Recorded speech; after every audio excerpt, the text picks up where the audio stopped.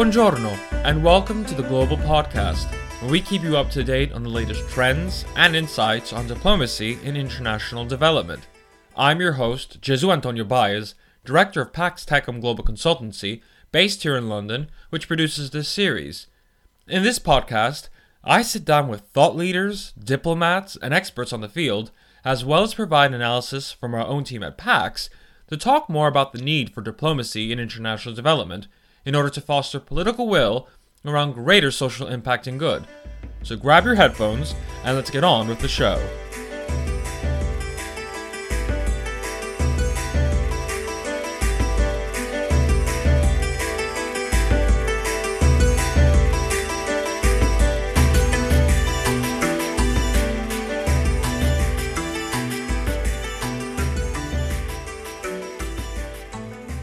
On today's episode of the Global Podcast, I want to take time to discuss the notion of economic sanctions, particularly those imposed by the United States. Recently, the European Union has set up a mechanism to bypass the US sanctions on Iran. These were sanctions that were imposed by the United States in an effort to renegotiate the terms of the 2015 nuclear agreement. This was an agreement that was signed to prevent Iran from building nuclear weapons in exchange for sanctions relief. Now, this helps small and medium enterprises to set up a payment mechanism to secure trade with Iran and skirt US sanctions after Washington pulled out of the nuclear deal this past May. Now, this proposal of financial instrument has been a key element in the EU's strategy to keep Iran from quitting the 2015 agreement, which, of course, the European Union in itself is not a particular fan of President Trump's quick change of negotiation. Now, this is a huge risk for the European Union, for if it backfires or it doesn't prove successful in keeping Iran engaged and allowing for SMEs or small-medium enterprises to trade with Iran accordingly, then it would lead to even larger blow to the EU's image as a global power. But with these talks on sanctions, what exactly are they? We hear them all the time, we hear them in the news, we hear them from the past. But what do they do, and how do they affect the country that they are targeting? But more importantly, how can businesses re-engage with them once they've been lifted? Now, I have my own experience working in a country subdued by sanctions. From 2016 to the very end of 2018, I actually worked in Sudan, on and off, which has been under both an economic embargo and heavy sanctions from the United States since the early 90s. Now, there are three things you should know about economic sanctions in general. The first of these is that they are meant to put pressure on the country receiving them in order to cow themselves out of any policies or so-called discrepancies which are considered a proper threat to the nation that is imposing the sanctions. For the case of Sudan, this was done by the United States on the grounds of Sudan having hosted Osama bin Laden in the early 90s. Second, sanctions are the preferred method of American foreign policy against states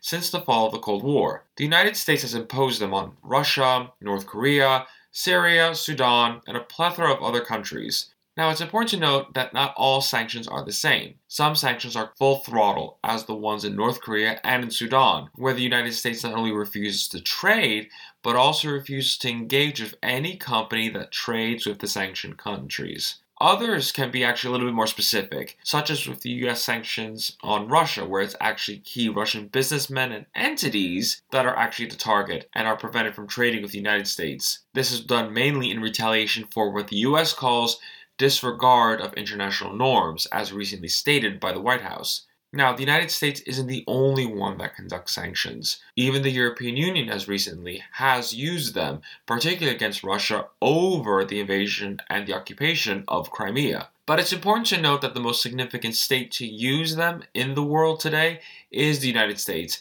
and other countries tend to follow suit.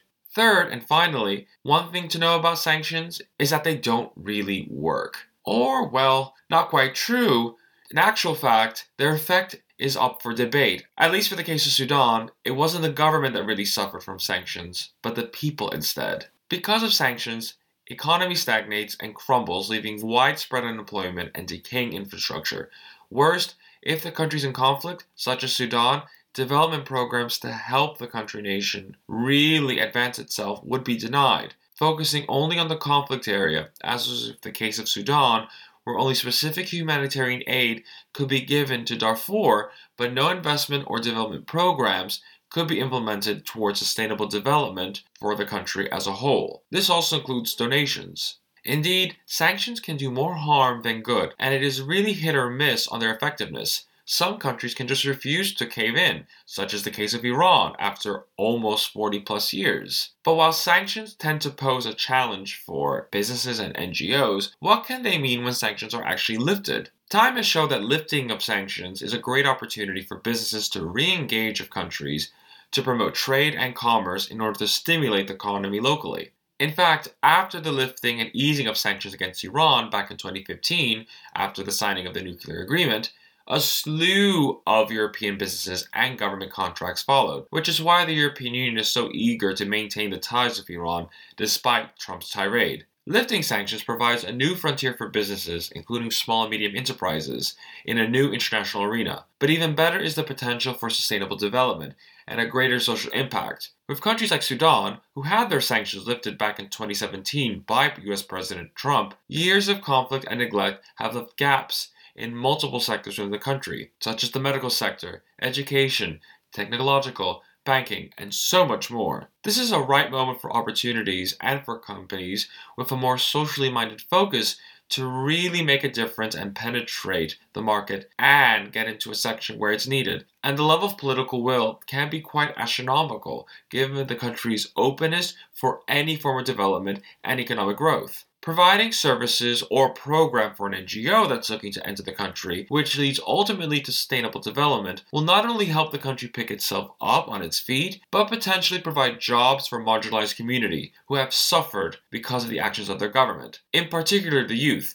and this can help generate economic help for the country. Impact investors themselves can provide investment where government is failing to make progress, such as paved roads or electric grids. The opportunities during post-sanctions are numerous in order to really make a dent for social impact, which means the re-establishment of sanctions on Iran will not only hurt businesses engaging there and those who have been engaging from within the country, but also the very people whose lives depend on the impact of global trade in order to see an own improvement and impact in their lives. When you sanction a country, you're not really sanctioning the government, you're imposing it on the people, and that will always have an adverse effect, both on the country and on the globe. That brings us to the end of this edition of the Global Podcast.